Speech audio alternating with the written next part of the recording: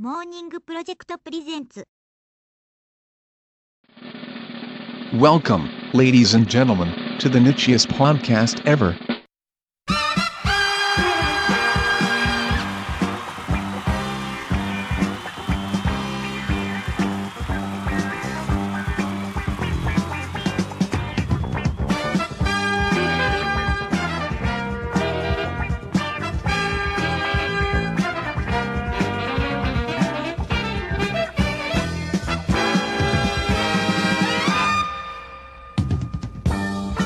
And now, here is your show.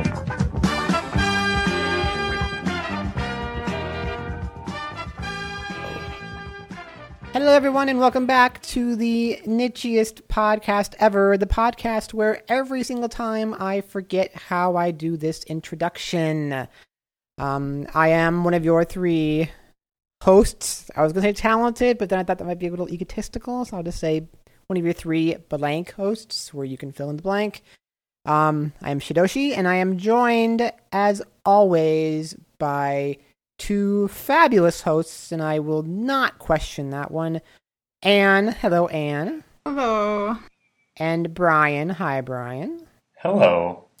So it's been a while. I think it was October when we did our last show. And the problem was then the next month, of course, you have Thanksgiving. Well, two of us do. Two of us in the proper parts of the world. I don't know, Anne. Do you have Thanksgiving down there? Do you know what Thanksgiving is? Have you ever heard of this holiday? I remember a time when I celebrated Thanksgiving. No, we don't. They don't have it down here in Australia, and I could do it, I guess. You know, I could find a chicken or a turkey, maybe. See, you are a fake American. Yeah, no, I don't celebrate it now that I'm down here. It's a shame. Thanksgiving's so wonderful with all the food and everything. But so we had that in November. And then, of course, December, we had Christmas, which kind of was a big deal, too. And I'm sure you have Christmas down there. Oh, no, you don't, because your seasons are switched around. So you have like Christmas in July, is that how that works? Well, we do, yeah, we have Christmas in December, but it feels like it's July, so yeah. It's not. That's fine, because it's the exact same way for us in California here. So. Oh yeah, I bet. So we had Christmas, and so people were busy, and with family things and Christmassy things and things like that. And time just gets away from you. And now it's January, and we're finally going back to doing a show. So how have you two been, Brian? Brian, how have things been going? Good. I don't know what to say. That is the worst. That is the worst answer. Just good. Well, things are good. I'm alive. that is good. Yes, but it's just that after Christmas period where things get really busy, and so I am actually stressed out now, but not literally right now. But yes, I'm looking forward to another vacation already. I think after Christmas is the absolute worst time in the world, because there's and I'm not super religious, but we still had Christmas. And if you're an American, maybe you don't understand, because there's this thing in America where it's Christmas isn't a day. It's a 2-month period. Yes. Where things really start ramping up, and there's just this whole thing about Christmas is coming and everything changes and all the decorations and lights and TV specials and big sales and all this stuff leading to Christmas. And you get to Christmas, and because it's Christmas and then New Year's a week later, some people get a week off, you got these nice vacations.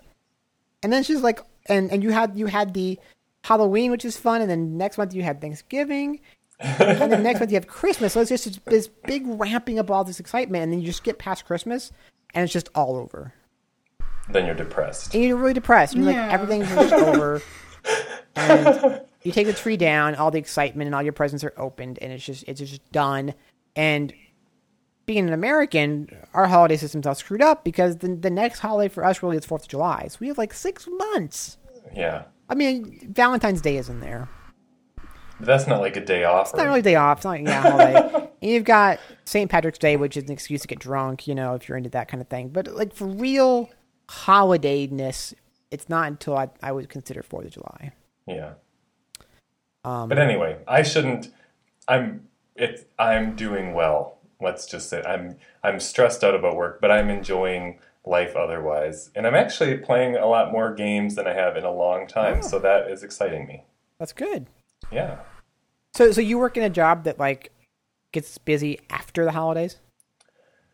No, it's just I'm a freelancer, and it's just the way things worked out. And it's really good. I like got new work right around Christmas, but the problem is that it just has snowballed. And like I took 2 weeks off or tried to, and then now that I'm back, it's all kind of on my lap.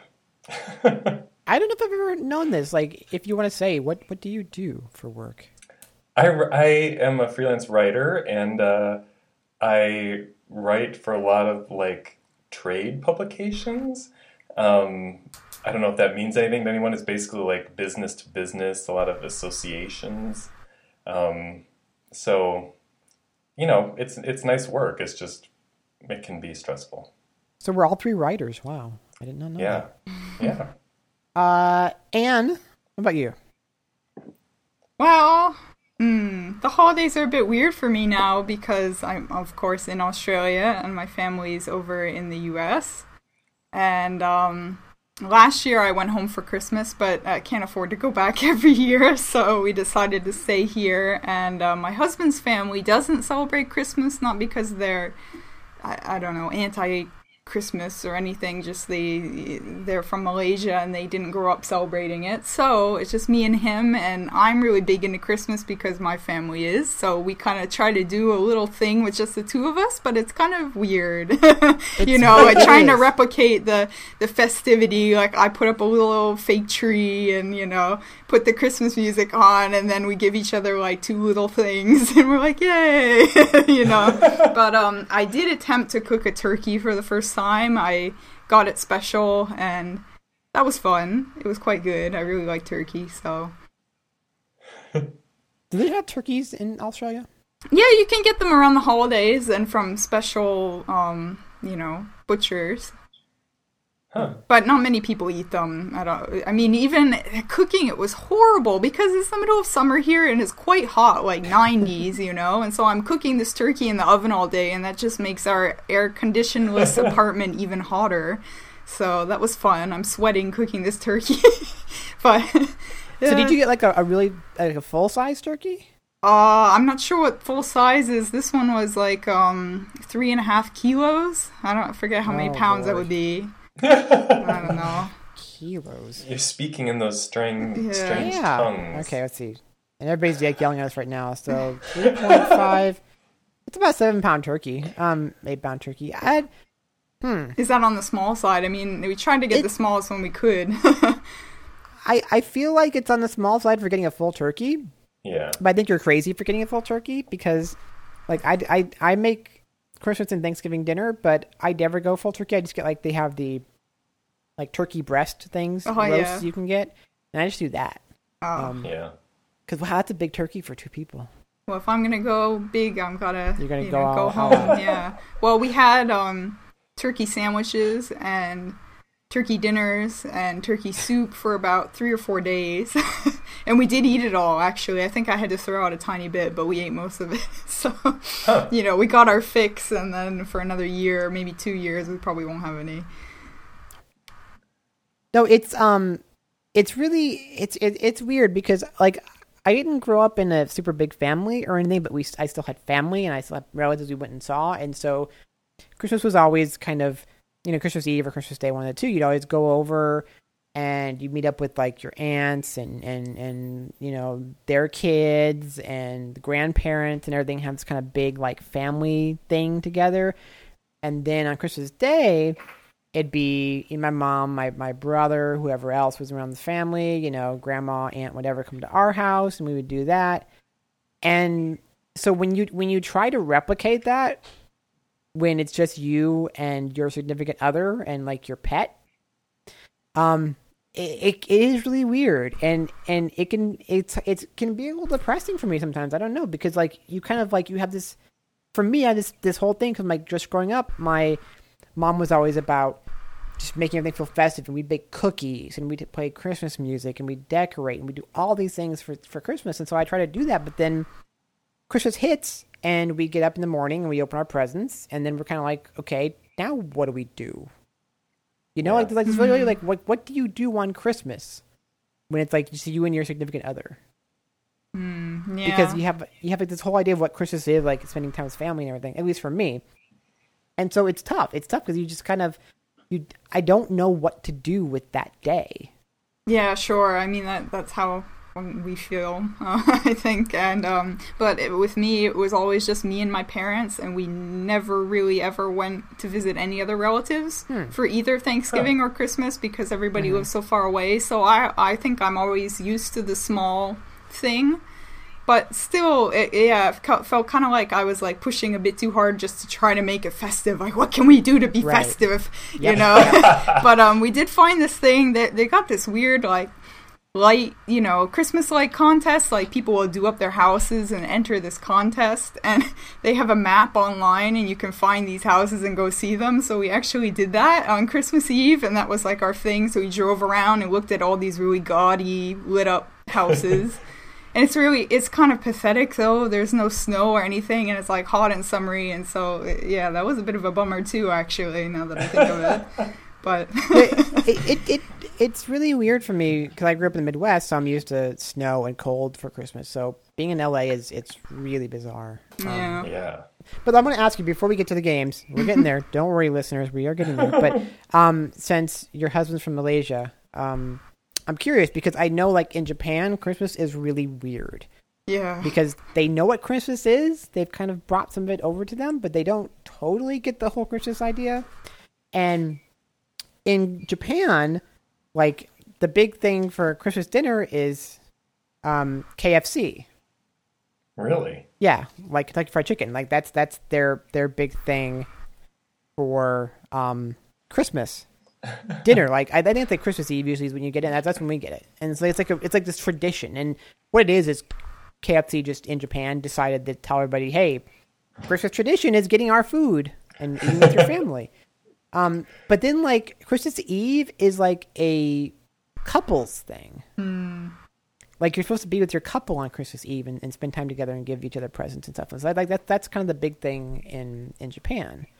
So, I mean, I know, like, in Malaysia, they might not have what we consider to be Christmas, but are there any of those kind of, like, interesting twists on Christmas, or is it just kind of a day they know about but don't really do much with? Oh, I couldn't even tell you, honestly, because I don't know enough about Malaysia to answer that, and he wouldn't either because he grew up in Australia, so I don't know. I think plenty of Malaysians celebrate Christmas the kind of traditional Western way, though, and I've seen lots of, well, I guess this is an anecdote I was going to say. I've seen lots of Christmas decorations, like photos from Malaysia, but in Japan they do that too, and that it doesn't mean that they're not weird about how they celebrate Christmas in Japan, so I guess, yeah, it's hard to say. I really don't know.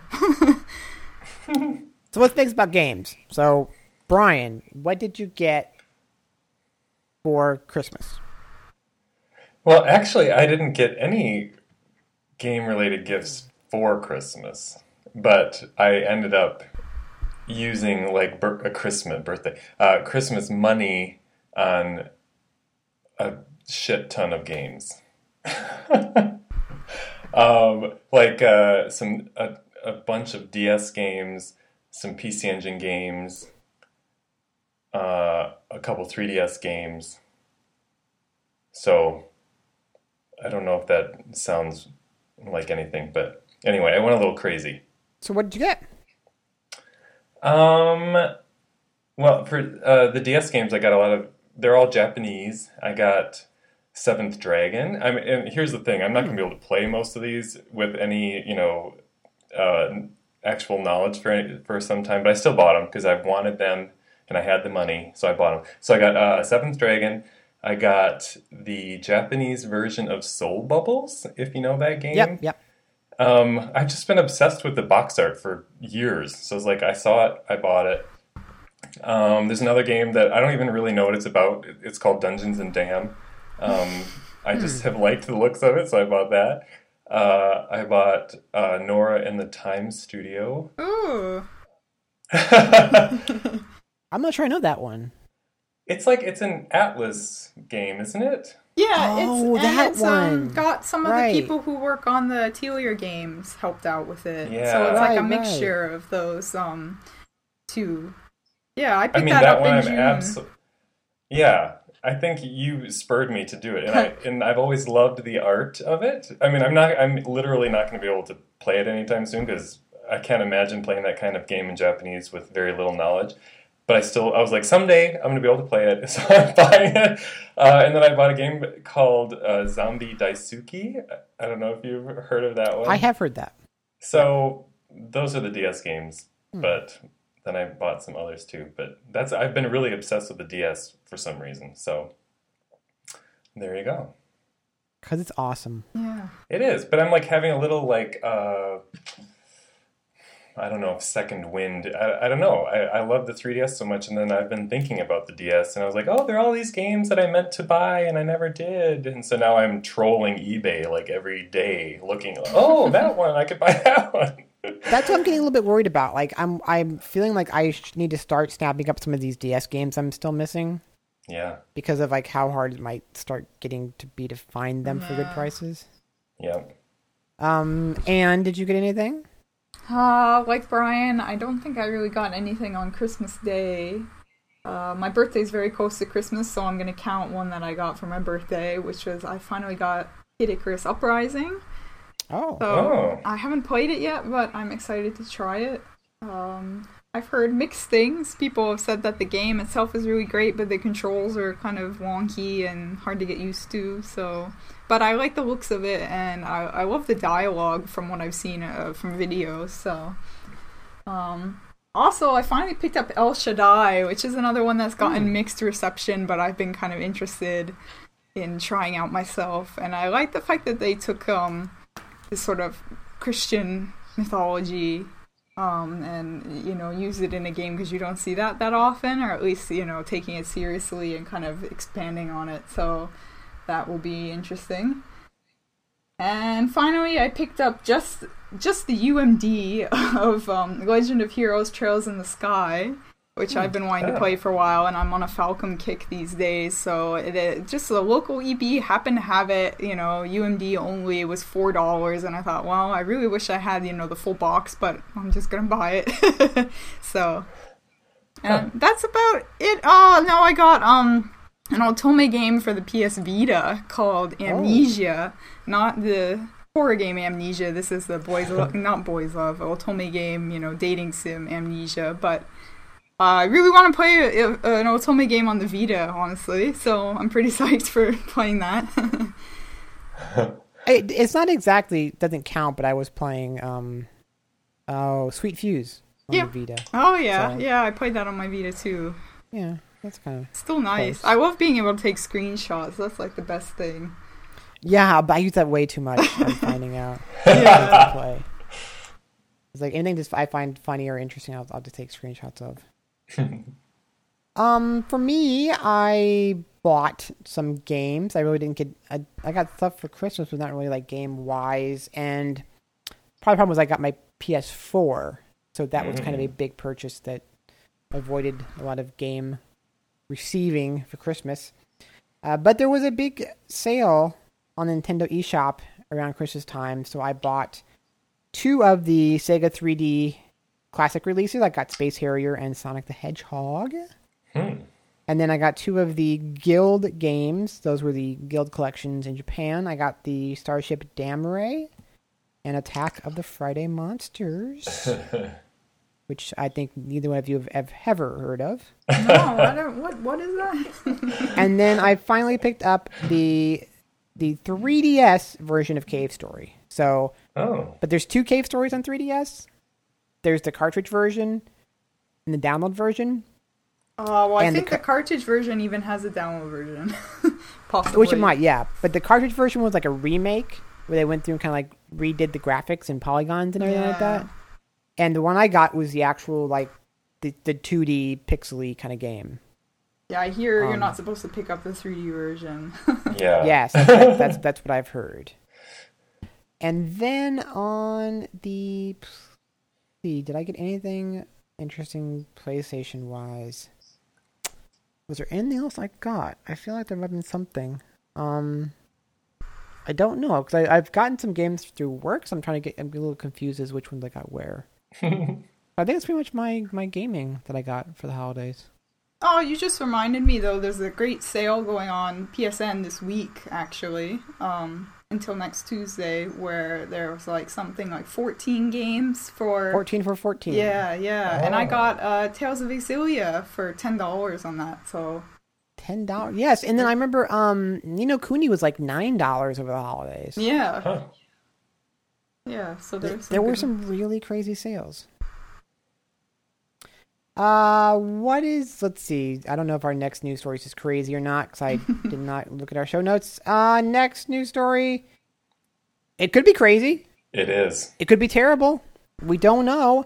But Namco Bandai has put up a teaser page saying Momo is back.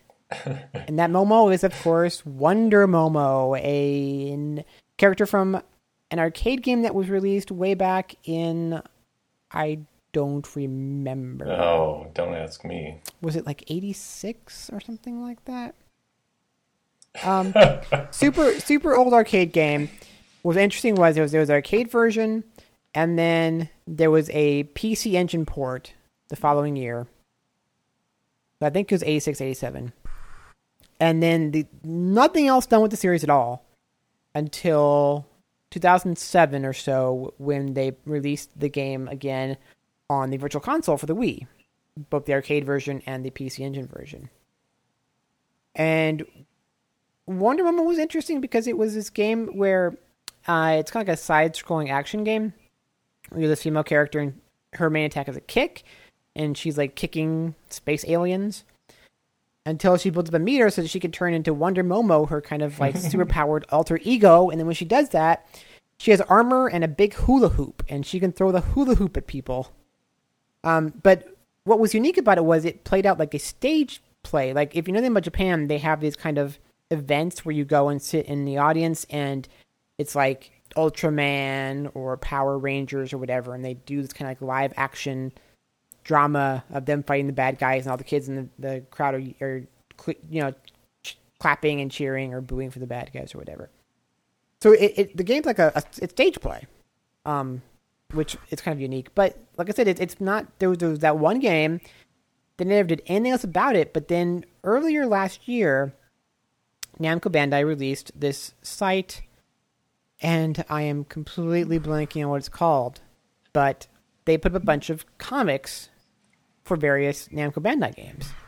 And they brought back some of their retro games in that fashion. So there's currently an ongoing Wonder Momo comic, but now they're saying that she is back. It's wondermomo.jp. We think we're going to get a brand new game, but Brian, here's my question. Do we get a real game? Is this going to be something fun that we're going to care about? Or is this a throwaway mobile title? Or B, a pachinko machine? Oh. Well, I'm going to guess A, but you never know. It's a weird game to bring back.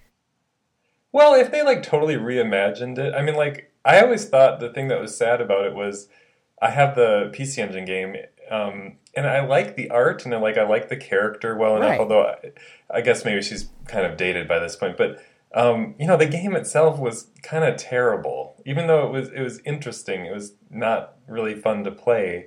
So if they like reimagined it, and she's still the main character, I could see it being interesting. But personally, my expectations are very low. The site, by the way, is shiftylook.com. And they have, the games they have on here are like, where's the comics at? They have Tower of Babel. Huh. They have Bravo Man. Like, nobody cares about Bravo Man in this day and age. Wonder Momo, Dragon Spirit, Dig Dug, Rocket Fox, Sky Kid, Xevious, Tower Babel, Huh. Valkyrie. So they have like a lot of like these classic titles coming back. I mean, I think there's so much potential in the character of Wonder Momo. Like you could do some really fun things with it if you kind of have this like retro 80s anime fun, kind of feel to it, but then make it actually be a good game. I think you could do some really cool things, but I'm just worried that's not what they're going to do. Yeah. Anne, are you interested at all? I don't know enough about Wonder Momo to be interested, honestly. Cause her weapon is a hula hoop. Well, she does She look throws pretty it at cute. people. I mean, I've seen pictures, and but what my question is, I mean, all of the Japanese companies are kind of guilty of making mobile games out of everything these days. But has Namco specifically? It's Namco bringing it out, right? Or they're the one with the site.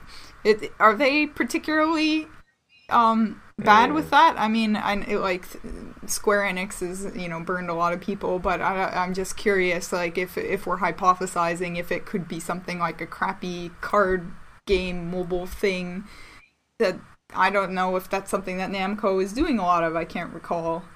Well, I know that we just reviewed Ridge Racer Slipstream, and I've not played it yet myself, but from my understanding of my coworker who has, it's actually a decent game. Its problem was they kind of went the free to play route, and that kind of limits it a little bit. But that you can play the entire game without actually having to pay any money if you want to. It's actually a good game. So that's my only really knowledge of their mobile efforts. So maybe it's fair to say they might try. I don't know. I hope so. Because I love that 80s anime, that we've kind of gotten away from. Just that there was just a joy and such a wonder about it, And I think it's going to be really cool. But we'll have to wait and find out. And I don't know. I don't even know what to say about this next series. I was trying to think of a good thing, but I don't know what I think of this. So I'm going to let Brian... Oh... Since it's purple, and purple is his color. I don't have the show notes open right now. It's a game about girls, and they all have one very big thing in common.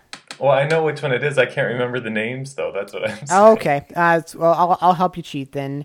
So we got... Well, there's a number of games. We'll start with Senran Kagura Shinku and Dekamori Senran Kagura. Yes. The first one being for 3DS, second one for PS Vita.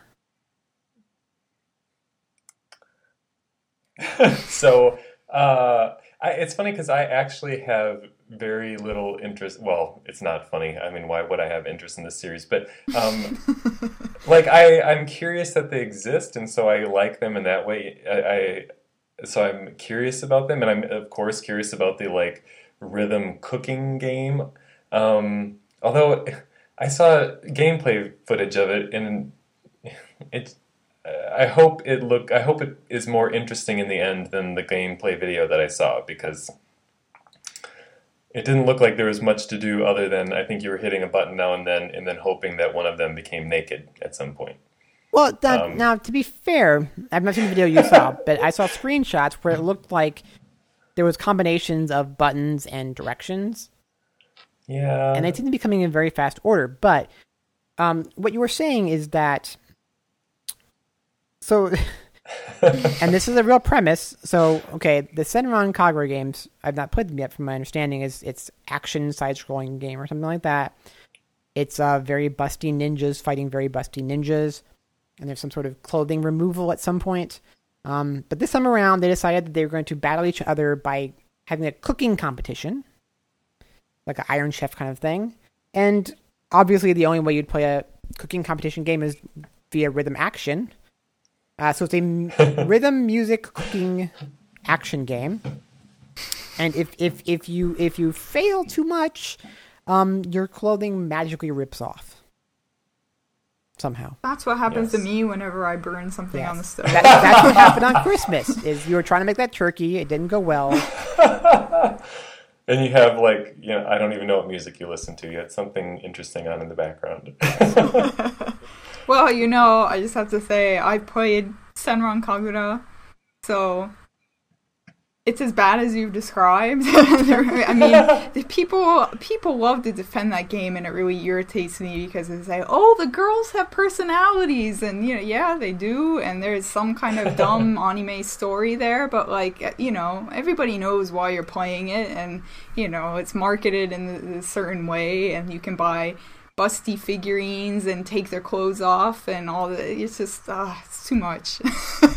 So yeah, I'm surprised that it's popular enough that they're making more of them. But I mean, it's got an anime. It's got, as I said, tons of figurines that come out and people buy them. And so Wait, did you say that you're surprised that it's popular? I guess I shouldn't I'm be, not should either. I? All right. Now, as a quick aside, because this is really strange. So that game is coming from Marvelous AQL.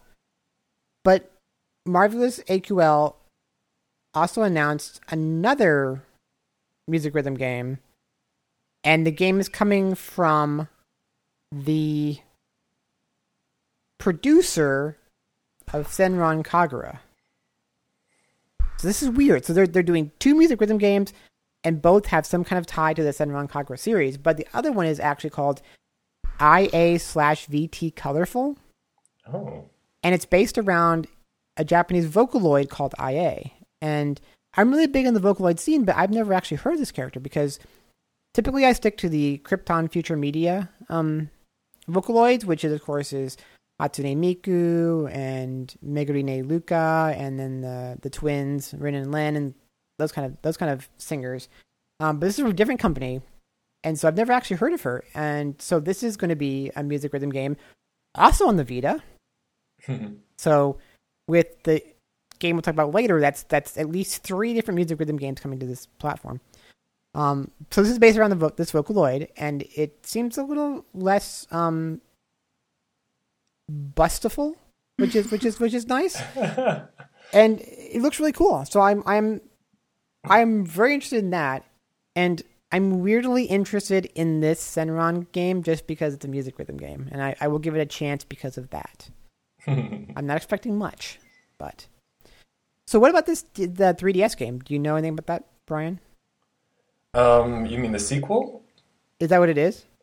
The one that you already talked about, right? Well, because there's 2, right? There's there's the Senran Kagura Shinku.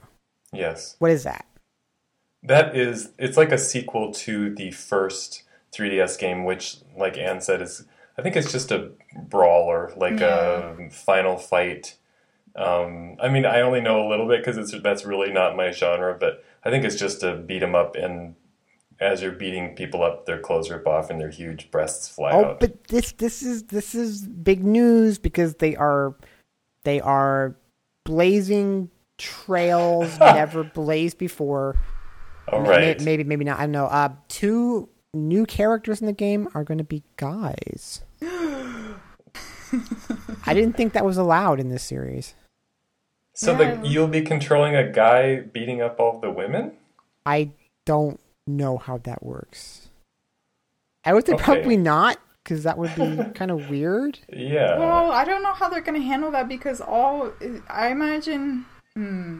I haven't actually watched the footage if they've shown any footage of the game, but in the original game, so you've got the good ninjas kind of and the bad ninjas, and they fight each other. So you can play the good ninja route, and then you fight all the bad ninjas, and you play the bad ninja route, and then the bosses are all the good ones, and they're all women. So I imagine if you got 2, and if they're sticking with the good ninja, bad ninja scenario, then you'd have one guy on one side and one guy on the other side. So, I mean, unless they only just fight each other, eventually they're going to have to fight the women, right?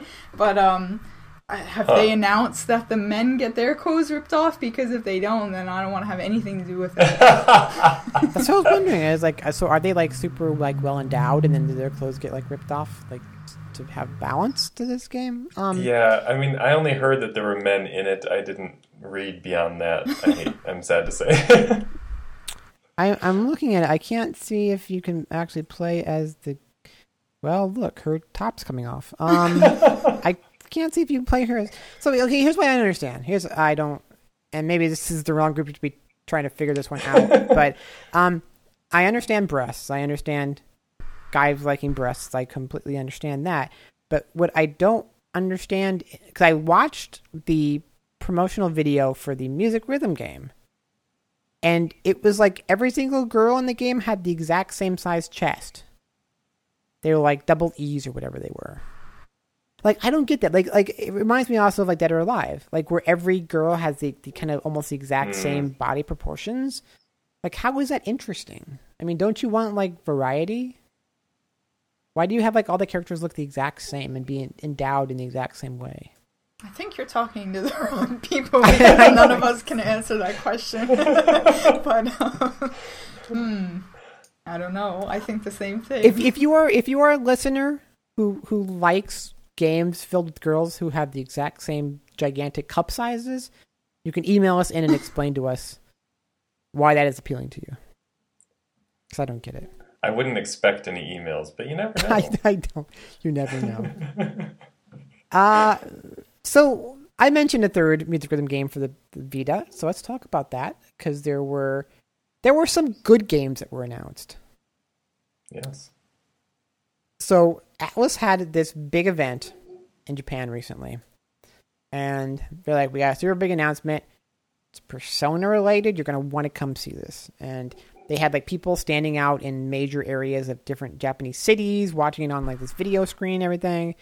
And they spent an hour like announcing every game except the one you thought it would be, Persona 5. And at the very end, they're like, oh, by the way, we have Persona 5 that's coming out in 2014 at the end. So that is coming. P5 is coming. PS3, yes, PS3. End of this year.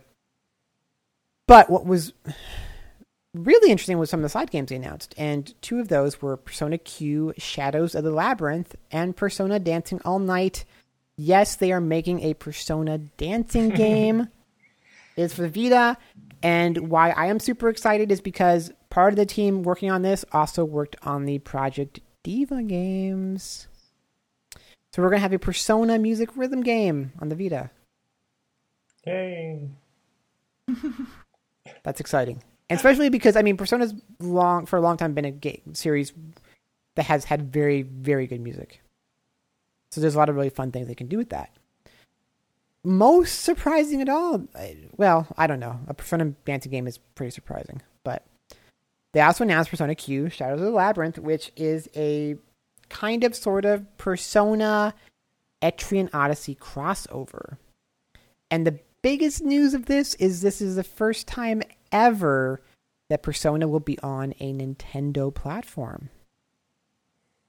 The Shin Megami Tensei games have been on Nintendo platform before, but Persona itself has never.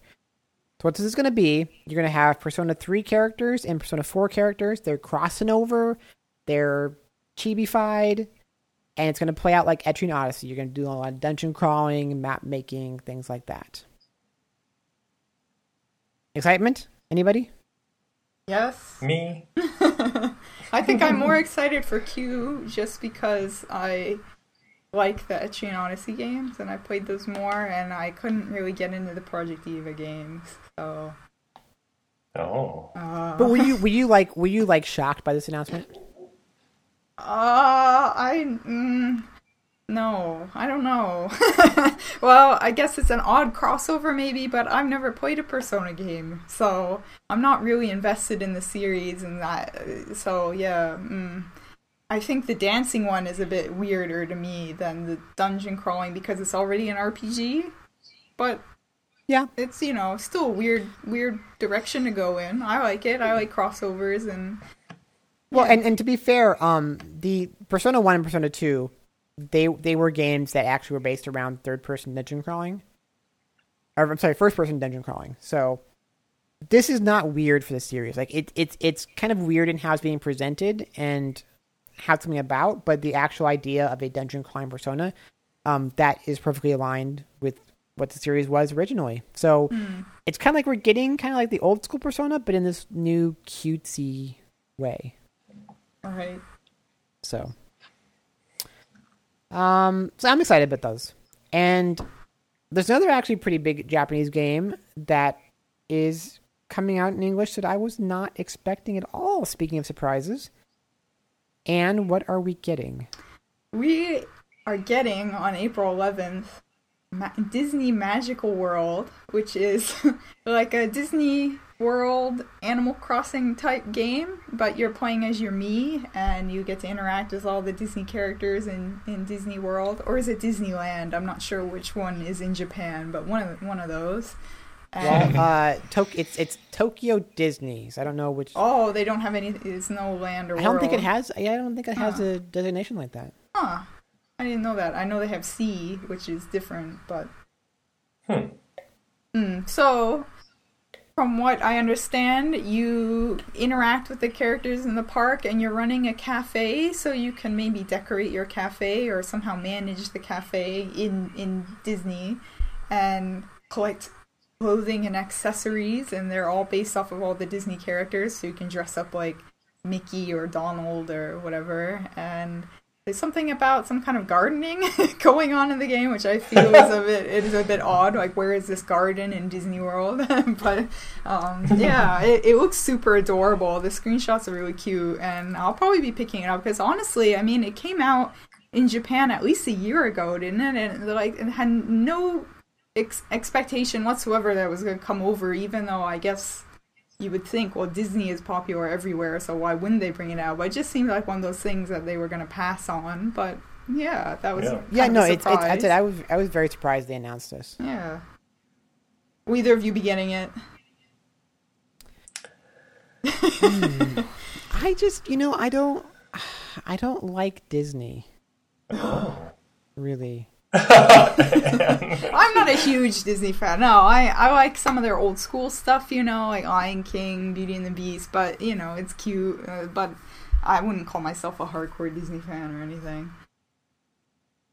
So, okay, just to let you know, so this game came out in the period of July 29th to August 4th in Japan. Oh. And as of October 28th to November 3rd, it was still in the top 20. Wow.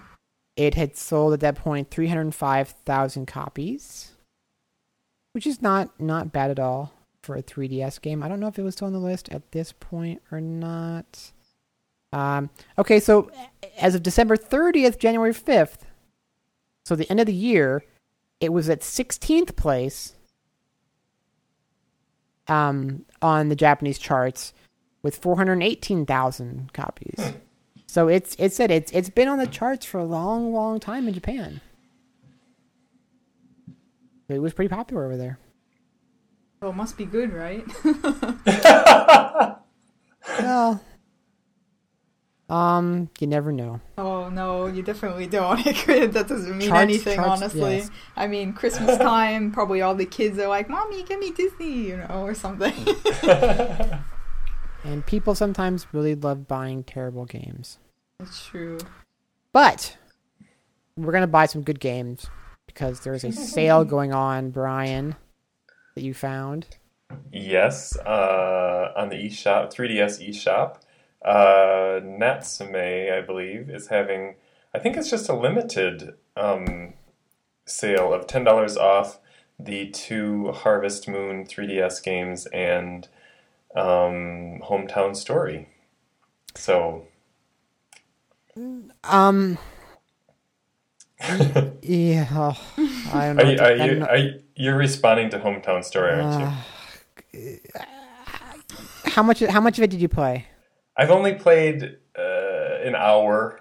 I mean, I will say, because I really want to like the game, but even just in that hour, I'm just like, I don't know if I want to keep playing long enough to see if it gets better. I hate to say that. Well, because first of all, the game, playing this game, starting it off, is like if a black van drove up to you, threw a hood over you, drugged you, and then when you woke up, you were in a desert somewhere with nothing but your clothes. Like, that's how starting this game feels like. Yes. You feel like you've been thrown somewhere and you don't know where you're at and you don't know what you're supposed to be doing and you're scared.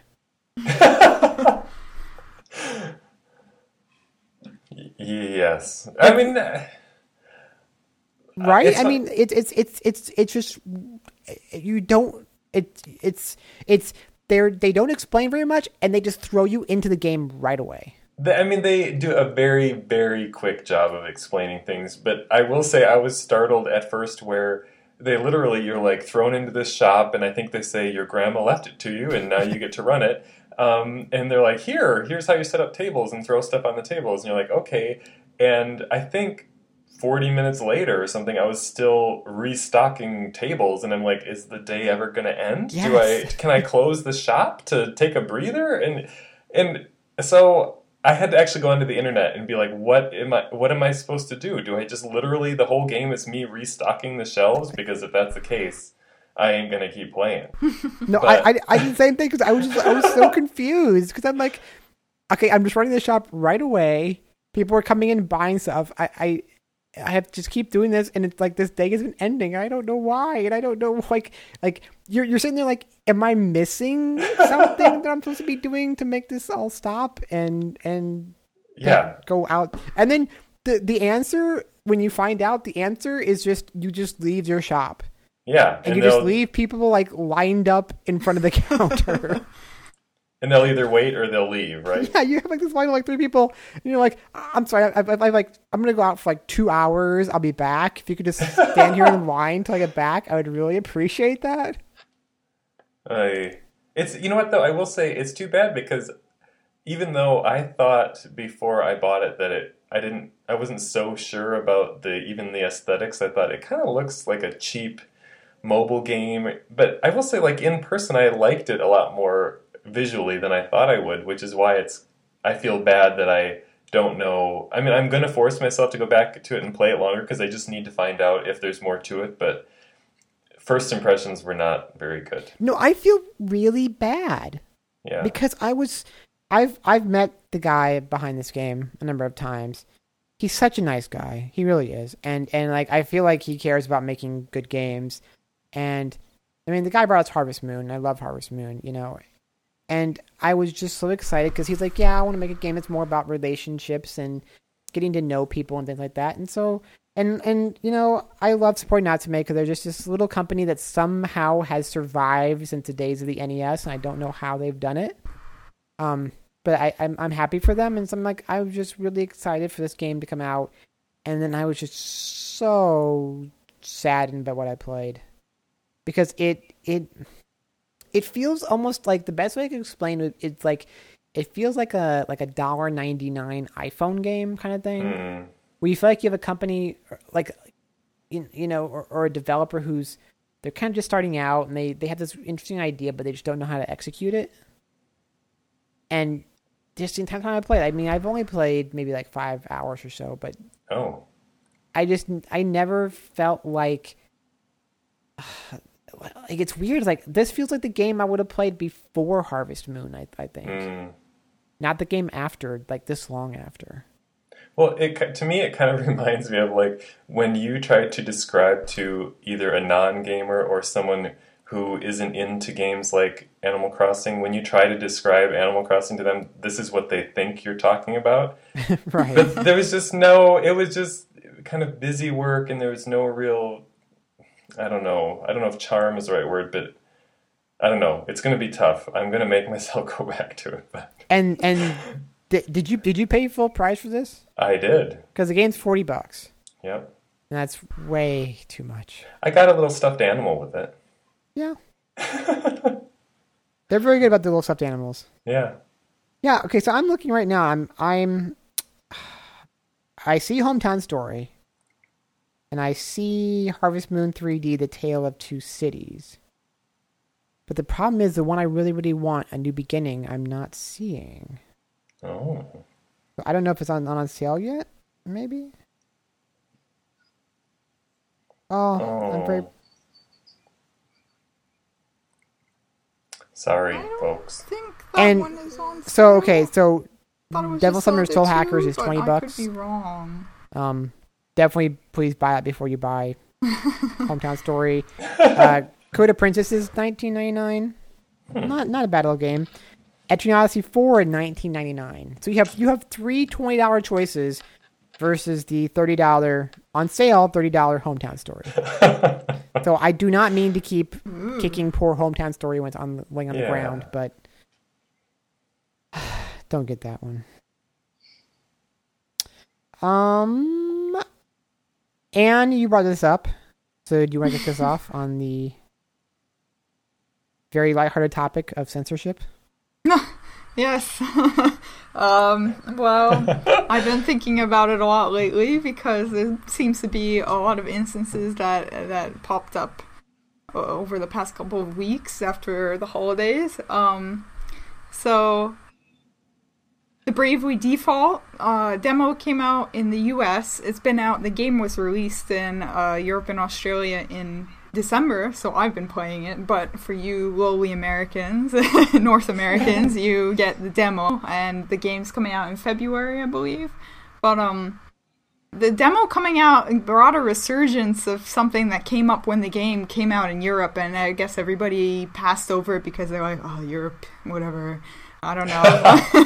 But so the deal is, in Bravely Default, there are a couple of... the game is very much like Final Fantasy V, where you change jobs, and when you change the character's job, they get different abilities, and they get a new outfit. So you can be a black mage, and you got the little black hat, or you can be, I don't know, a warrior-type character with the traditional, knight outfit or something. And there were a few job outfits that were a bit risque, I guess, and they decided to quote-unquote censor them for the Western release of the game. So one of them, the girl looks like she's wearing just a bunch of belts strapped all over her in the Japanese version, and you can see the skin between the belts. And so for the Western version, they just kind of colored in the skin so it looks like she's wearing a black dress that has belts all over it now. And then there's another one where they're in little bikinis, and they're wearing these really tiny little bikini bottoms that you can see their butt cheeks hanging out. And keep in mind, these are little chibi sprites, and they look like little children, so it's really odd to see butt cheeks on them anyway. But so they decided to make those into boy shorts. And the other censorship, I guess, that happened was they changed their ages from 15 to 18. So yeah, there was that. Do we want to discuss that, or you want me to talk about all of the instances that I can think of? First of all, should we talk about, is this really censorship? I mean, I was just going to ask you that exact question. I mean, people are jumping on immediately with their pitchforks and calling this censorship, but I see it more as Square Enix deciding that they want to change it because they think it will be received better by a Western audience if they make these artistic changes. I think this is localization, and sure, yeah, that's a better word.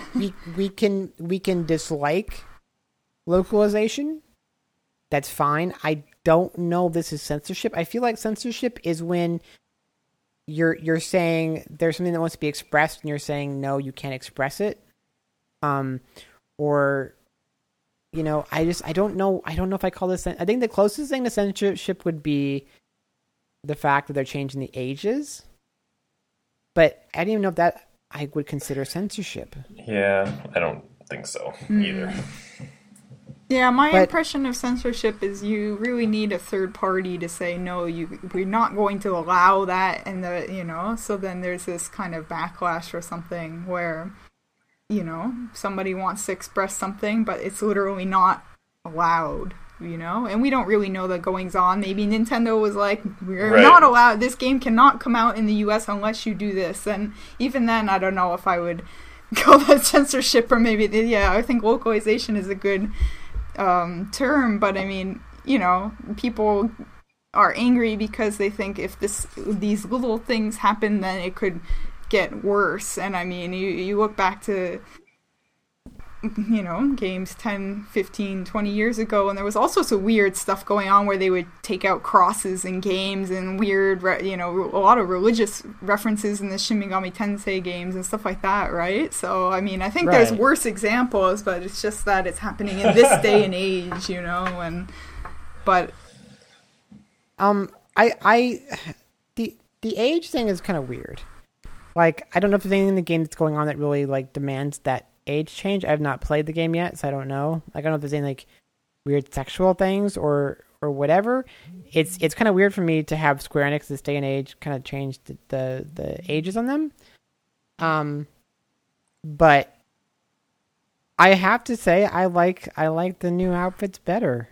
Like, looking at those other outfits, they were just so skimpy in weird ways that I like how they look. Yeah, I would agree, honestly. But I mean, can you... That's the one thing that I feel a little conflicted about is, like, just because I'm okay with it, like, I like them better, so I'll let it slide because, it's okay with me, whereas... The other example is in the new Chibi Robo game that came out on the eShop. They apparently removed a cartoon butt that was on a can. Like, it's so totally random. They decided to take the butt out, and to me that seems dumb and weird, So maybe some people, like, these people that like Senon Kagura are gonna say, well, we want to see the ass cheeks and, in the Bravely Default. So maybe it depends on your personal values a bit, whether you're cool with this or not. I think Nintendo of America just is really conflicted at times on what it should do on things. Like they seem still strangely puritanical about some things, and that butts heads with what Nintendo of Japan does at times.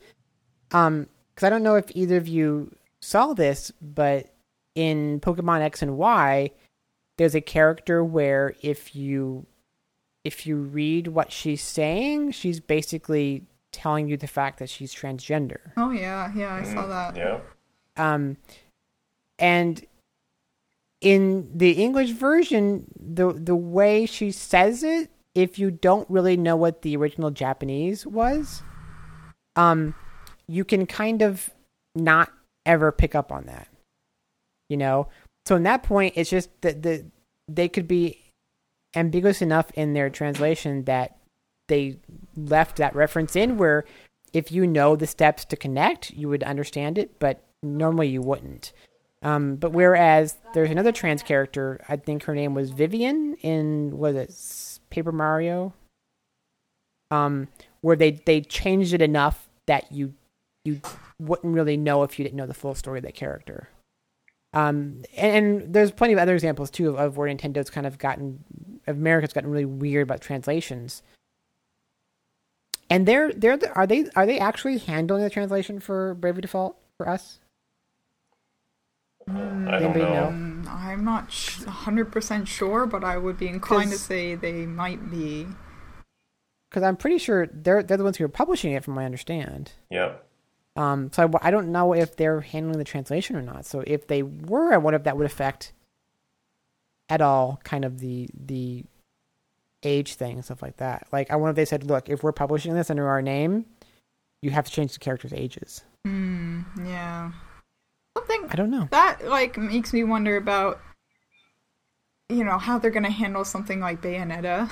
Now that that's coming out on the Wii U, like, are they gonna do weird things like, well, that's too sexy? But they seem like they're constantly trying to juggle this all. Where all of our stuff's for kids, but we want adult gamers to like our systems too, so we better put Bayonetta on it.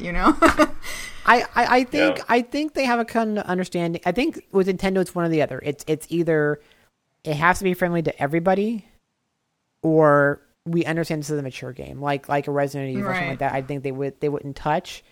But I think as soon as it doesn't have that distinction of being a mature audience game, that they want to be just super careful about what's in the game. Yeah.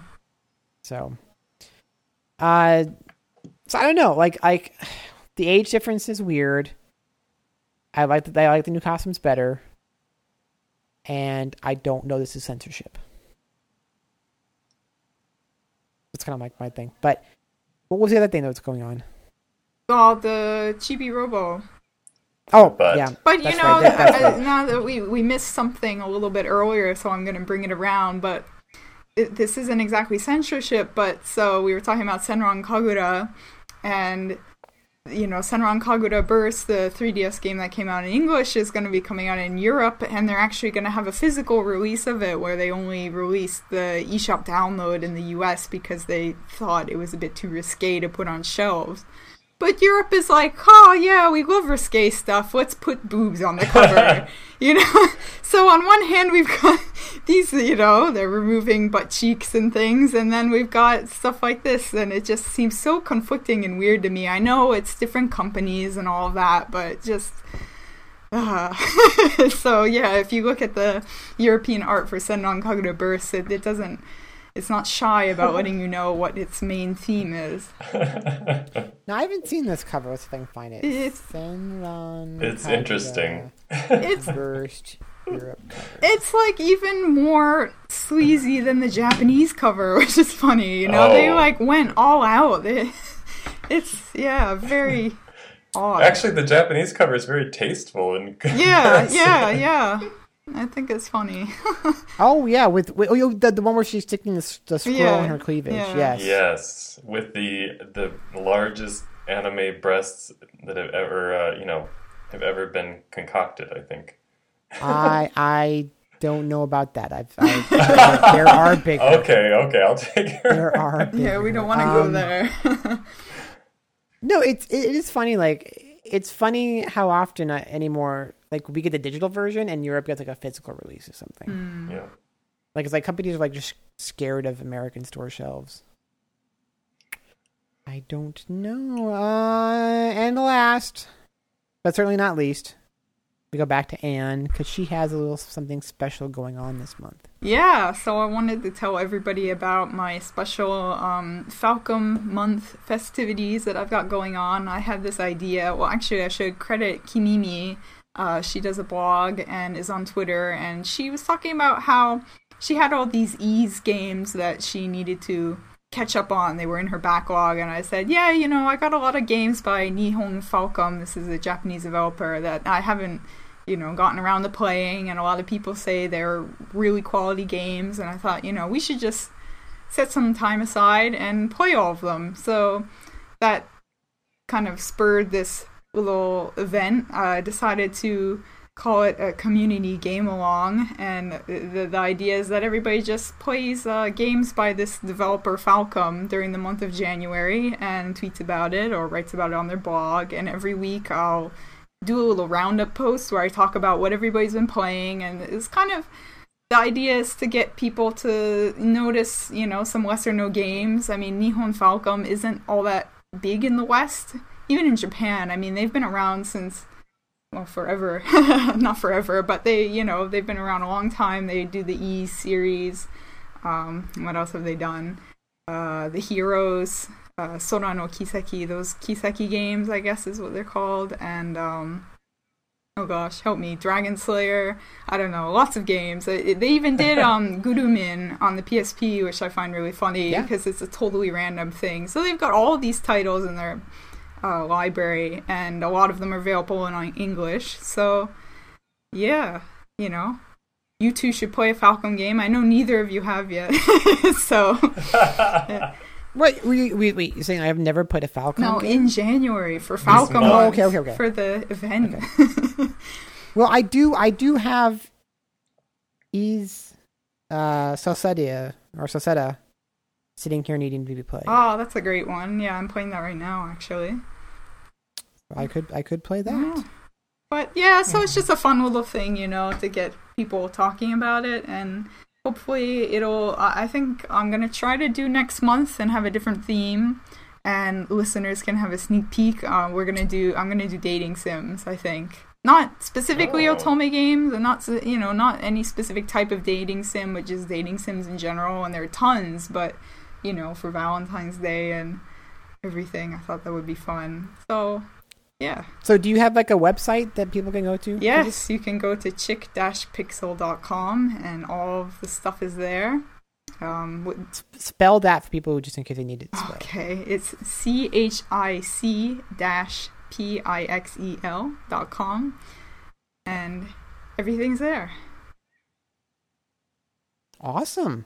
Yeah, so, and if you're on Twitter, you can use hashtag FalConMonth. I smushed it all together because I'm really savvy like that. So it's FALCOMONTH. And there's a lot of people have been getting into it. I'm really happy with the reception so far. We got people tweeting, screenshots. They're saying, I'm playing this right now. And it's just, I find that I'm more inclined to stick with something if more people are involved. So kind of chatting with everybody about, how's the game you're playing going type thing is a lot of fun.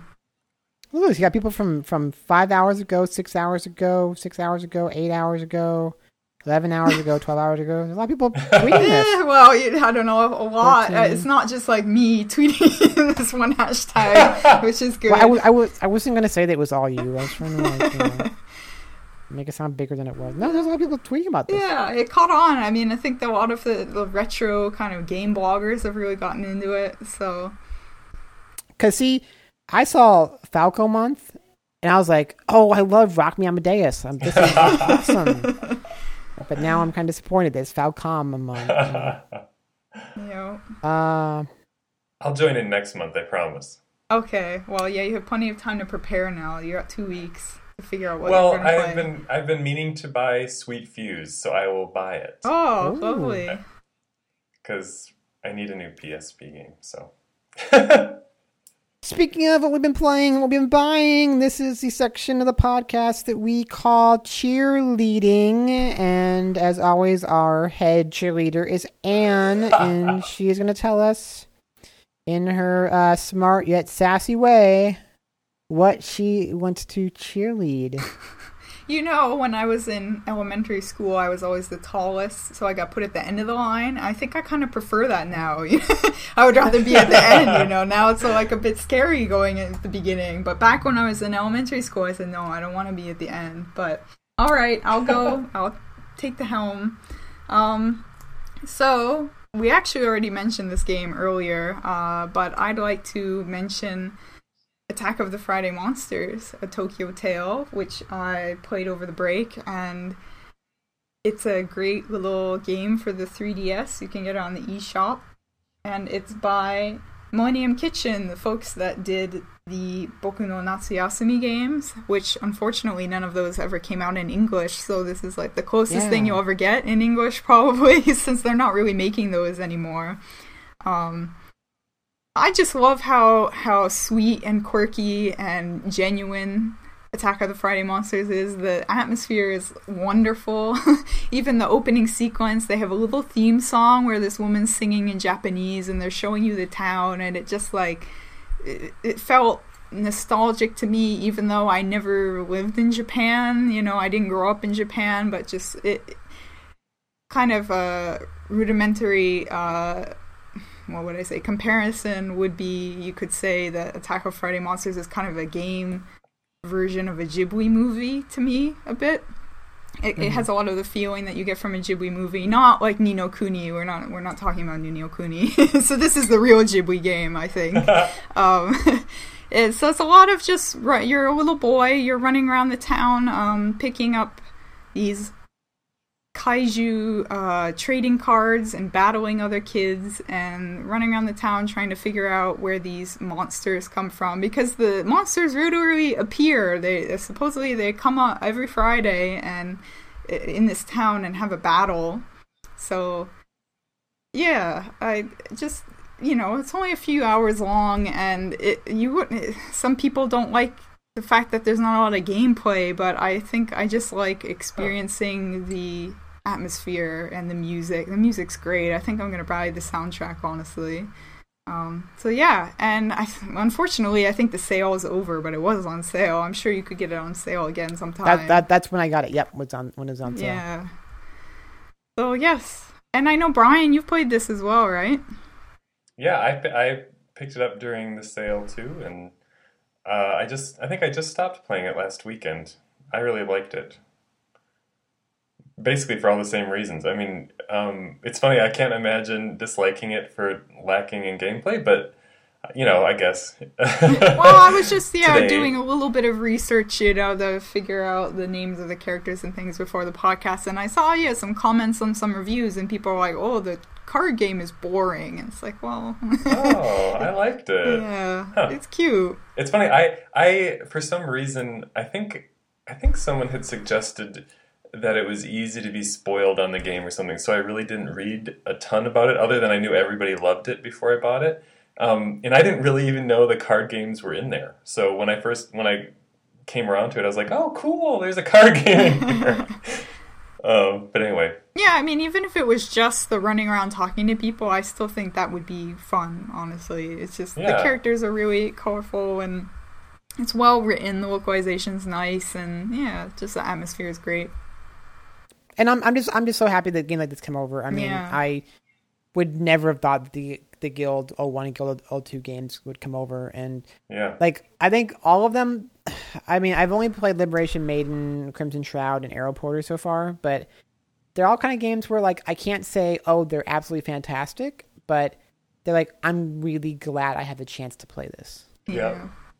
And also, you could, like, especially with this one, it lasts 3-4 hours, maybe longer if you want to get all the cards at the end. But, I mean, you can see why it couldn't be a packaged game on its own. It has to be a digital title. But, I don't know. I just thought one thing that was really cool about it is that I hope developers and publishers see this is a game that seems to be set in, like, 1970s Japan almost. And like Anne said, you feel nostalgic for what's going on, even though I have no experience from living in Japan, period, but especially in 1970s or 80s Japan. So, but it still made me feel nostalgic for it. So, I don't know. I wish it would prompt developers and publishers to think, just because a game seems too exotic or Japanese or whatever, to maybe still give it a chance, because I don't know. I think we can still enjoy it. It doesn't have to necessarily be North American or something. Yep. If that's all you have to say, Anne, do we want to go to Brian? Yeah, or- yeah, I think I've said my piece. Well, so mine is not a niche game, I have to admit. Do you know what podcast you're on, Brian? I know, but Looking at your look, suggestion here. the reason I had to go with it is that like I said earlier, before we started recording, I'm playing a bunch of games, and like most of them, I kind of felt like I'd talked about Attack of the Friday Monsters a lot, so I didn't really want to talk about it, and the one I'm going to talk about, I'm just enjoying so much that I want to cheerlead for it. So even if it's not a niche game, you can dock me points later or something. But I'm talking about The Legend of Zelda: A Link Between Worlds, which actually, now that you think about it, like the way Nintendo's going and the series is going, maybe it will be niche in a few years. But anyway, and the reason I want to talk about it is that I'm really enjoying it, and I'm someone who, like, I don't really have much interest in the Zelda series anymore. I'm kind of like you guys, like people who don't like Mario so much anymore. Like, the last time I was interested in Zelda was Ocarina of Time, the first time it was released, or, I was kind of interested in Wind Waker when it came out, but I don't really pay attention to the series. I wasn't planning on buying this game. I actually got, like, someone who likes my blog sent me a free e-card, and I was like, hey, I'm going to use this to buy this, A Link Between Worlds, because I'm on the fence about it. And I don't know, I am just having the best time with it. I think I've played 7 hours so far. I'm not stopping. And it's funny to me how it's this game, how when I saw screenshots of it, I thought, my God, is that an ugly game? And when you play it, it's actually very appealing and charming and attractive, and it feels really good and fun, and I don't know, I just really enjoyed it so far. Yeah, I have not played it myself. I have a copy sitting here from work that I borrowed that I need to really sit down and play. But what I was worried at first, because when you first see it, it's going for that link, the link between A Link to the Past? Link to the Past kind of style, but it looks like something's kind of off about the graphics. Like, it just doesn't look right to me when I first saw it, but kind of the more you look at it, the more you get used to it and the more it makes sense. And I've just heard nothing but good things about this game from everybody. Yeah, and I honestly don't know if it's just being on the 3DS screen. I don't know if it's things are moving, but I swear when you're playing it on the 3DS, you actually, I keep telling myself like, oh, this, I'm in the alternate universe right now, and I just love like the houses and the alien looking trees, and I don't know. I mean, it's surprisingly appealing in person, and also I think what I really like about it is it really does feel like you're playing A Link to the Past, but like updated. So it still feels like old Nintendo, but it doesn't feel like you're literally playing like a 3D version of A Link to the Past. Or at least it doesn't to me. Maybe other people feel differently, but And Link to the Past was the last time I really, really enjoyed a Zelda game. yeah, probably me too. So I would say if you're on the fence and you've had any enjoyment with Zelda in the past, I think it's definitely worth picking up because I thought I would hate it. So there you go. awesome. Then for me, I sometimes have the chance to play games before they come out because of my job, which is always fun. And that's something right now because I am playing the English language version of a little game called Danganronpa, which I believe we talked about last episode. I think so. In some form or another. So this is by Spike Chunsoft, and the concept is you are one of 15 students who have been kidnapped and locked into a school, and the rule is you can graduate, and graduate means you get to leave the school, but in order to do that, you have to kill one of your fellow classmates and then get away with it. So the game's kind of broken up into three different pieces. There is the portion where you're going around and talking to your other students, and you get to spend time with them, and you can give them a gift, which helps increase your kind of social link with them. Then there will inevitably be a murder of some kind. You find a body, and then you go into the investigation of who died, how they died, what clues can you find, and every clue you find becomes what they call a truth bullet, which you then use in the last section, which are the courtroom scenes. And it's interesting because it's kind of like almost a little bit like a Phoenix Wright-y kind of segment. But so you go in and you have the 15 students there, and the rule is if they're called the blackened. If the blackened, the person who killed somebody else, can convince or can make it so that everybody votes for somebody other than themselves, then they get to leave the school and everybody else in the school is killed. If the students can figure out who the blackened is, then that person is killed and all the rest of the students get to live on for another day. So you go in and it starts off kind of easy and like, okay, you're going to give you one truth bullet. And so let's say you found on the body, let's say you found that their hands were covered in blood. So it says like, hands covered in blood is the bullet. And they present a little like segment where the students are kind of talking back and forth, but some parts of the text are highlighted orange, meaning that might be a possible contradiction in their statement. And so if they say something like one student says, "Oh, their hands were totally clean." Well, that's not right because you found that the dead body had blood on their hands. So you have a little like kind of almost like a first-person shooter crosshair. So you put that over the statement that's incorrect, and you shoot the truth bullet at that statement. And then you say like, "No, you're wrong," because they had blood on their hands, and they're like, "Oh my gosh, you're right," And so that kind of continues on the thing. But then they make it more complicated, where sometimes you'll have like 3 truth bullets at the same time. You have to figure out which one to use on which statement. Or there's a really weird like music rhythm game where you're like hitting buttons in time with the beat to discredit what they're saying to you. So it's a really interesting kind of complicated situation, but it's like a lot of Japanese games, it's a visual novel at its heart. So it's a lot of text, a lot of getting to know characters, a lot of storyline. And this is a really weird genre. And people who don't play kind of Japanese games oftentimes don't understand them. But sometimes these games don't work because the characters aren't interesting and the text is just too long and it's kind of boring and dry and everything. But Danganronpa works just so well because it's got... When you first meet these 15 characters, like, you kind of already expect that you know where they're going to be going. You're like, okay, there's the anime tropes. You've got the kid, the guy from the powerful family who thinks he's all that, you know. You've got the upbeat, Genki sports girl.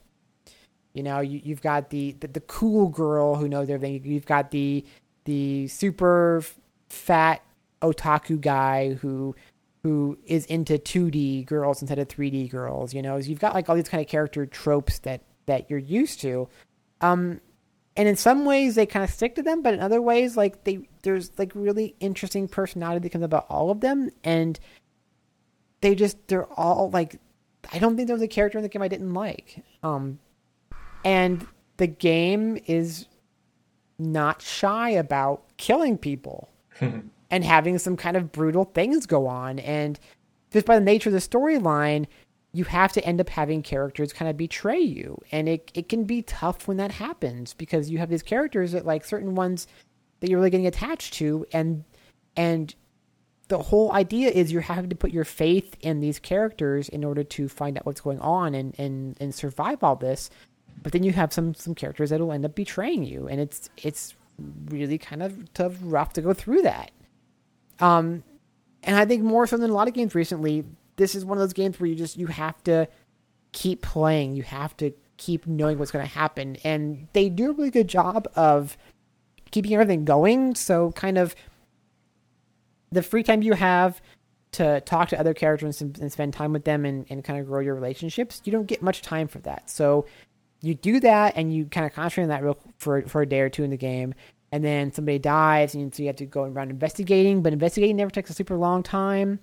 And then you get to your trial, and the trial is very fast-paced and action-y. So it's keeping everything moving at a really good pace. And I'm not all the way through it yet, but they've done a really good job about having each chapter kind of logically build the story up, but build the story up in ways that you might not always be expecting. You know, with a game like this. I mean, it's weird because this is like kind of very... I almost feel like stereotypical kind of story for Japan. Like the recent... Virtue's Last Reward on Vita was kind of the same thing. You had a group of people stuck somewhere where the job was to betray each other in certain ways. And you had this really cutesy mascot character who was wanting to kill you all. You know, because in this game it's a half black, half white bear called Monokuma. So I feel like this game like appears a lot in Japan, but they're really good about finding ways to make it different and finding ways to have drama that just sucks you in and keeps you going.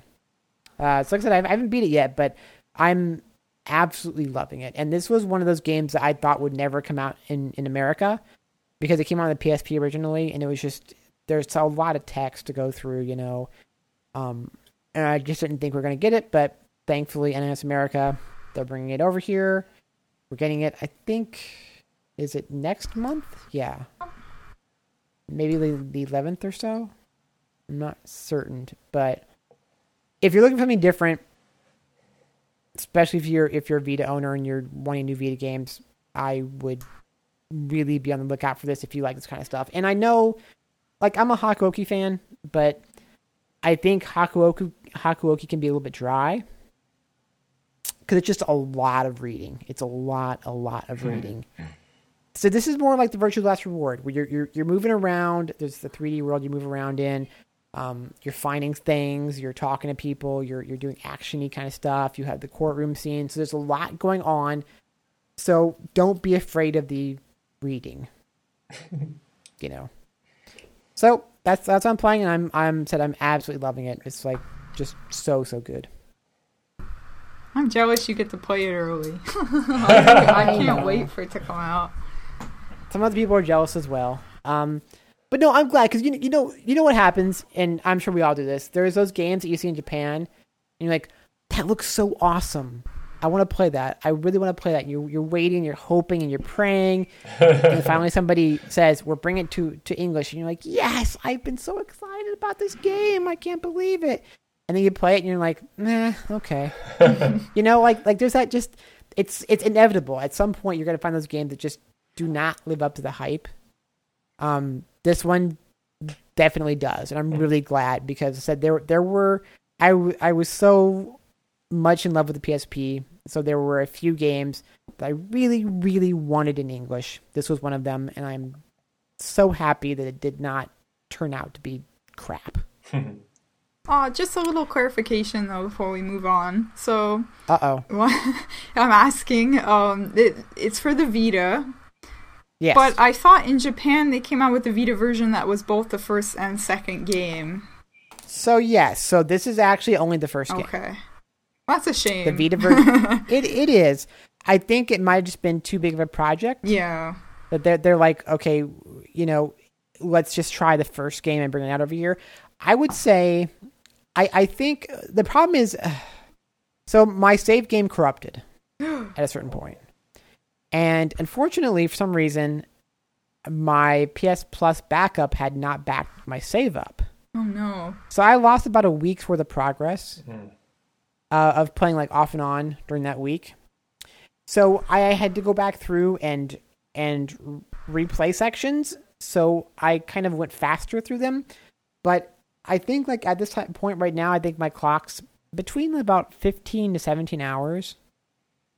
And I feel like I'll end up around 20 hours by the time I finish it, unless the last chapter is like really short. So I would say you're still getting like 20 hours of gameplay, at least, depending on how fast or slow you go through it. So I don't feel like we're missing out on content, but it is a shame because yes, in Japan the Vita version brought together both of the PSP games into one package. So on one hand, it is kind of a shame that we're not getting both like they did. But on the other hand, I would not feel like you're missing anything. Like I said, if you're into Virtue's Last Reward, this feels like a similar chunk of game. You're not. It's not kind of like where. Well, to be fair, I mean, I don't know for sure, but I feel like it's not kind of like Persona 2 when we got that, where the two games were really, really meant to go together, and it was kind of weird to have one stand on their own. The first game was meant to stand on its own from the beginning, so don't feel like you're kind of losing out on something.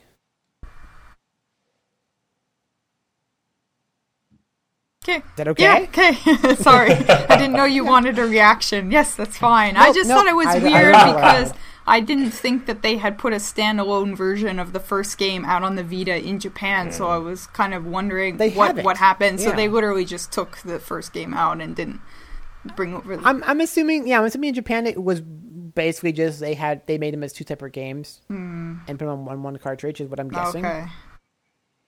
That's all. I mean, I'm not necessarily disappointed. I mean, of course, it'd be cool that we got both, but yeah.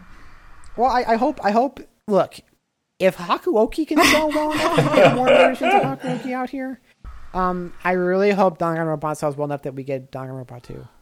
So. And I think they haven't the makers at least talked about like they want to bring out the second one, and I don't think they've said they are, but I mean I think that's at least hopeful. So sure, I talked to them at TGS. Hung out with them. They were really excited about getting a chance to bring it out in English, and I think it is just a case of just with the work involved in translating it and getting it brought over here.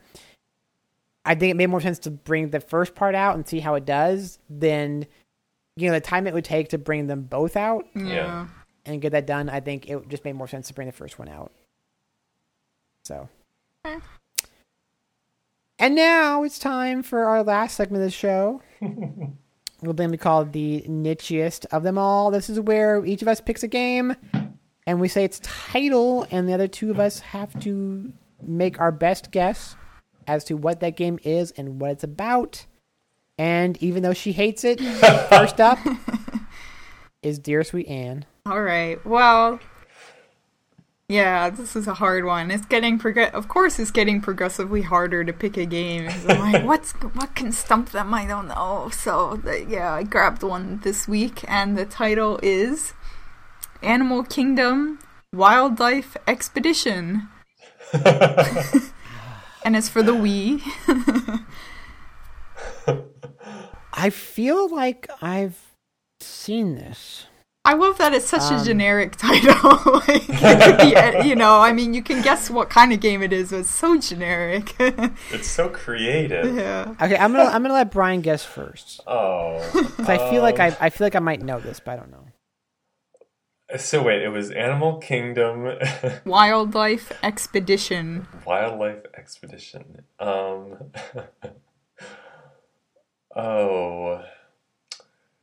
I am going, as horrible as this is, I'm going to say it's a shooter. Like, you know, with like where you use the Wii's version of the Super Scope or whatever they used to bring out, and you are, you know, in a wildlife preserve or something shooting poor defenseless animals. Oh, it's horrible. I can't believe you think I would pick a game like that. Now, I have a feeling this is from Natsume. I think Natsume brought this out to North America, and I'm picturing the cover where it's like cutesy little characters like in safari hats and holding cameras on the cover. I think it's one of those games where you go around and they take pictures of wildlife in Africa. Oh, And I think it's by a Japanese company. yeah, Shidoshi, you're spot on. Am I really? Yeah, it is by Natsume. I'm looking at the cover right now. It has two cutesy anime characters on the cover, and one of them's holding a camera. And yeah, so no, you don't shoot and kill the animals. You shoot photos of the animals. And it's actually not in Africa. It's in a mystical island where they've collected all these wonderful animals for you to take photos of. So at the beginning of the game, you're flown over to this island where you can have a little safari and take photos. And so it's like a combination of, I would say, Pokemon Snap, and there's a little bit of like what's it called? Fishing resort in there. In that. Just a tiny bit, because you're walking around and you can wear costumes to trick the animals into thinking you're one of them. So there's like a lion mask, and when you put the lion mask on, like the lions don't run away from you because obviously you're a lion and you can blend in with them. So it's a bit, I mean, honestly, it's not the best game in the world, but I like it. I like these kind of cheesy, weird, it's not necessarily amazing, but you're taking photos of animals, and it's got like a little cutesy robot thing that tells you trivia about the animals and about the weather and stuff, and you'd be like, this is a monsoon, we're getting rained on right now. It's like, thank you, cute little robot. And there's a weird scientist guy, and you bring your photos to him and he rates them, but like it's not very clear how he rates them, so you just bring him these photos and you're like, this is crap, and you're like, oh, that was really good though. Yeah. So the only thing that maybe is unique about this one is that you're driving around in a safari, car, and you look around and like bushes will be shaking. And you'll be like, oh, there must be an animal there. So you actually have to point the Wiimote at it, and then you click on that shaking bush to get out of the car to take a photo. You can't take a photo while you're in the car. And also, like, you don't see the animals while you're in the car, so you see a shaking bush, and then it's like, oh, look, it's a giraffe. It's like, how on earth would I not be able to see that giraffe from the car? But it's really goofy and funny. So if you like kind of the camera, photography games, it's like $10 on Amazon right now. I just checked before the show. So it's goofy, and yeah. There you have it. So that's 1 point for you, Shidoshi, but no points for Brian. Wah, wah. Well, Brian, it's your chance to stump us. So that's what you can do. Well, I have a feeling I might stump Anne and not Shidoshi, but we'll see. I'm easy. Well, because it's going back a ways, and I know you don't always know some of the old games. so I can't remember. I'll just tell you everything, and then I don't know if this is too much information. This is a game that was released both for the TurboGrafx 16 and the PC Engine. It was published by Atlas. I don't know if they made it or not. I can't remember. I think they did.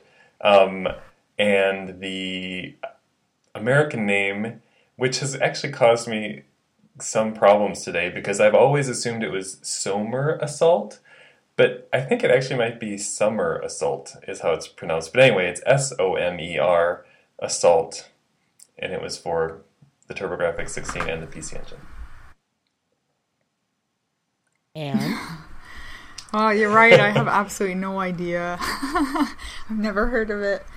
Somer Assault. Atlas. That's interesting, though. Actually, I didn't know Atlas dated back that far. So I'm if it's Atlas, I'm inclined. Well, you say that you don't know if they developed it, but I'd be inclined to think it was some kind of RPG thing, but it doesn't sound like an RPG. So I'm gonna say it's a shmup, like a shoot 'em up. You're some kind of thing, shooting things. Because it has assault in the title. No, yeah, Yeah, it has hey. assault. I am 95% sure that Atlas did not publish it in America. Yo, you're probably right, yes. Because I don't think they ever did any, because there were very, very few publishers for actual Turbo games, and I don't think they were ever one of them. Now, the problem is, I'm almost certain I know that this is, but I am also worried I'm getting it mixed with a different Turbo game. Now, what I think it is it's a 2D game, and think about it as a maze with like ceilings and floors, and your little thing moves along either the ceilings or floors, and the best way I could describe it would be like a slinky, where it kind of like is closed, and then to move you would like open it up, and so kind of make an arch, and then the back part of that arch would then close up to the front part, and then it could like a slinky over and over again, and then I think it was purple, and you had like a gun in the midsection of it, maybe, so that you were kind of like navigating these mazes, and there'd be enemies you had to shoot and stuff like that. I've never played it, but I'm thinking that's what this game is. That is pretty much exactly right. Yes. Oh, Shiroshi's on fire. And so the funny thing about it is, you're right, it's like it literally is a slinky with a kind of, I mean, it doesn't look like it has a gun on it, but the midsection shoots in both directions. And you basically, the stages are kind of mazes, and you have to work from the beginning to the end where there's a boss, and there are 12 stages, and each of the bosses are one of the zodiac symbols that have come to life, basically. So you work your way to the end, and then you have a boss shootout with one of the zodiac symbols.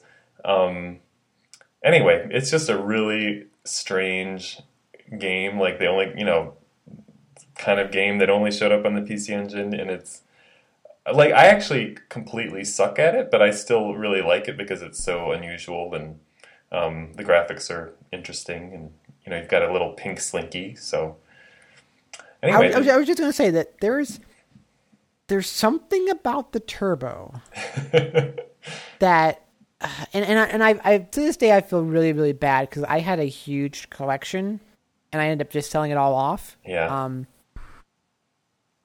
And because on one hand, I don't know if I liked a lot of the Turbo games, but there's something about that system that it just had the weirdest, most unique, just most interesting library of like almost any console I've ever seen. Like, it was, well, I mean, because if anybody who didn't grow up in an era where they could have had a Turbo, like, you just won't understand. But it was a weird, like, at this point you have like Microsoft, Sony, and Nintendo, the big three consoles, and all of them make sense.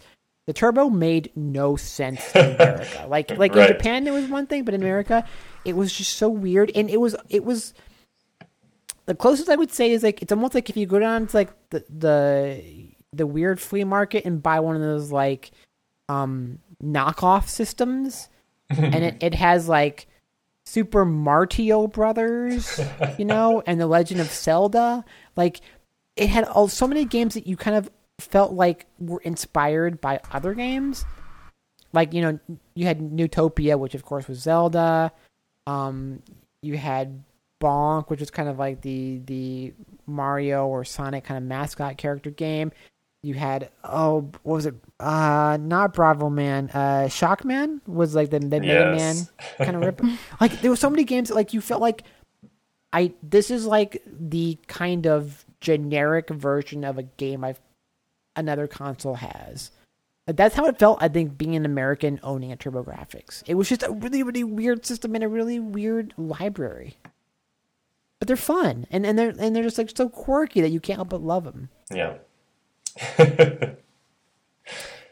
So is this worth playing? Because I said I've never played it. Oh yeah. The only problem is I just realized earlier that I don't think it is available like on the Wii shop or anything. So you'd have to either go out and buy a PC Engine or TurboGrafx on the game, but you can also do emulation, I guess. Yeah. This is actually I bought the Japanese version when I went through my little eBay phase at Christmas time. So anyway, I would definitely say it's worth checking out. It would be interesting to see. I'm sure other people would be like me, where it takes a while to come to get a feel for the controls, because it's just kind of weird moving the thing. But once you get a hang of it, it actually is fun to move the slinky around and try to position it properly to shoot the things that are coming at you. I don't know. I think it's a lot of fun. It's too bad it's not available digitally, but maybe at some point it will be. And those little game cards. I love the little game cards. Oh, yeah. Cards. Yeah. Oh, so awesome. Okay, so my pick might be super easy. I don't know.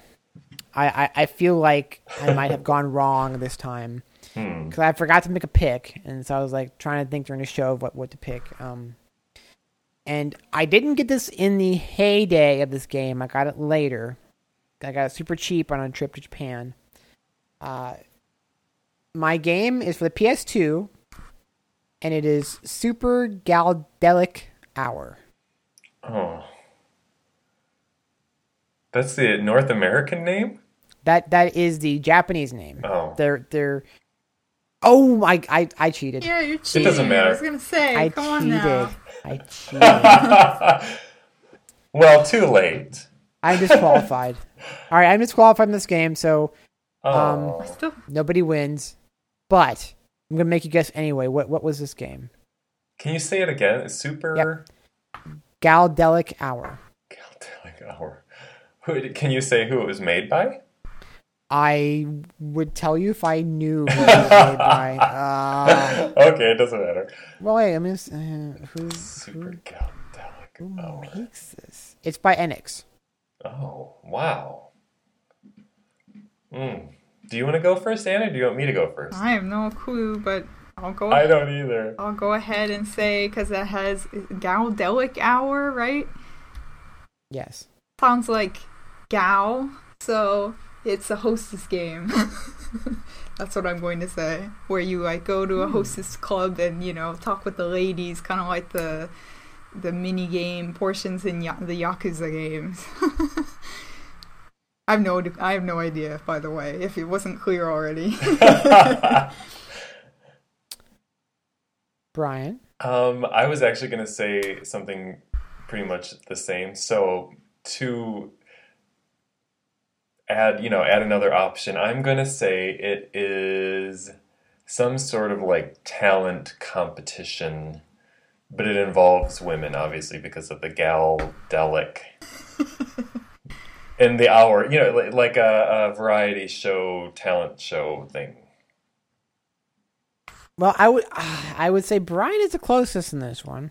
I'm going to read you the giant bomb write up for this game, because it's all of one sentence. That is all the information they have, and it says 4 animals turned into a busty women. Then these 4 busty women play mini games. Wow. So it's 4 girls, and they're dressed. They're 4 animals. There's a fox girl, a cat girl, a bunny girl, and a bear girl, and they're in a space station, and they're in some kind of contest, and the contest is being like broadcast around the universe, and so you have ratings you have to keep up. And you can win money from your sponsors to buy clothes and accessories and stuff like that. And so you play games like hip sumo wrestling, where you try to like push the other off this little like floating thing with your hips, or you play whack-a-mole or quick daw pie. You throw custard pies at each other. You have go-go rolling. Rope jumping. There's a game where you're chopping down a tree with a big face on it. It's just weird. It's really, really... It's one of those games where the only explanation for it existing is either somebody's taking a lot of drugs or that it comes from Japan, one of the two. Or both. Yes, or both. It's for PS2. I said I picked it up just like because it looked so bizarre, and it was like that period of time when they had like a lot of these kind of like mini party game kind of things. So think of like Mario Party, but with like half-dressed women in it. It wasn't ending up being. I don't know if I could recommend it. It's unusual, and if you're looking for really, really unusual Japanese PS2 games, I think I got it for like $3 at that point. Then maybe it's worth it. But this is what happens. I forget my game. I just go for last minute pick, and I screw myself and just get disqualified. Well, we still learned about an interesting game. Well, interesting in air quotes, but you know. Yeah, look it up. It's GALDELIC. Like after the show, look it up and watch a video of it. It's really, really bizarre. But you know what? I think that's our show. Was there anything else we needed to talk about before we say goodbye? I don't think so. I think we covered it all. So we're going to try, I think, to do a show sooner, right, than last time? Yes. Of course. Because we had 3 months. There aren't any holidays that are going to screw it up, hopefully, so... Valentine's Day. Yes. We'll have to make sure, because it was 16th? That'd be kind of close. So after Valentine's Day, we'll be fine. Yeah. Just not on Valentine's Day. No. They'll get us all in trouble. Well, it was nice talking to you two again. It was nice getting to do the podcast again. Hopefully there will be a lot of fun niche news for us to cover for next time. Yeah, here's hoping. But with that, for Anne and for Brian, I am Shidoshi, and this has been another super fun time, happy, niche episode of the nichiest podcast ever.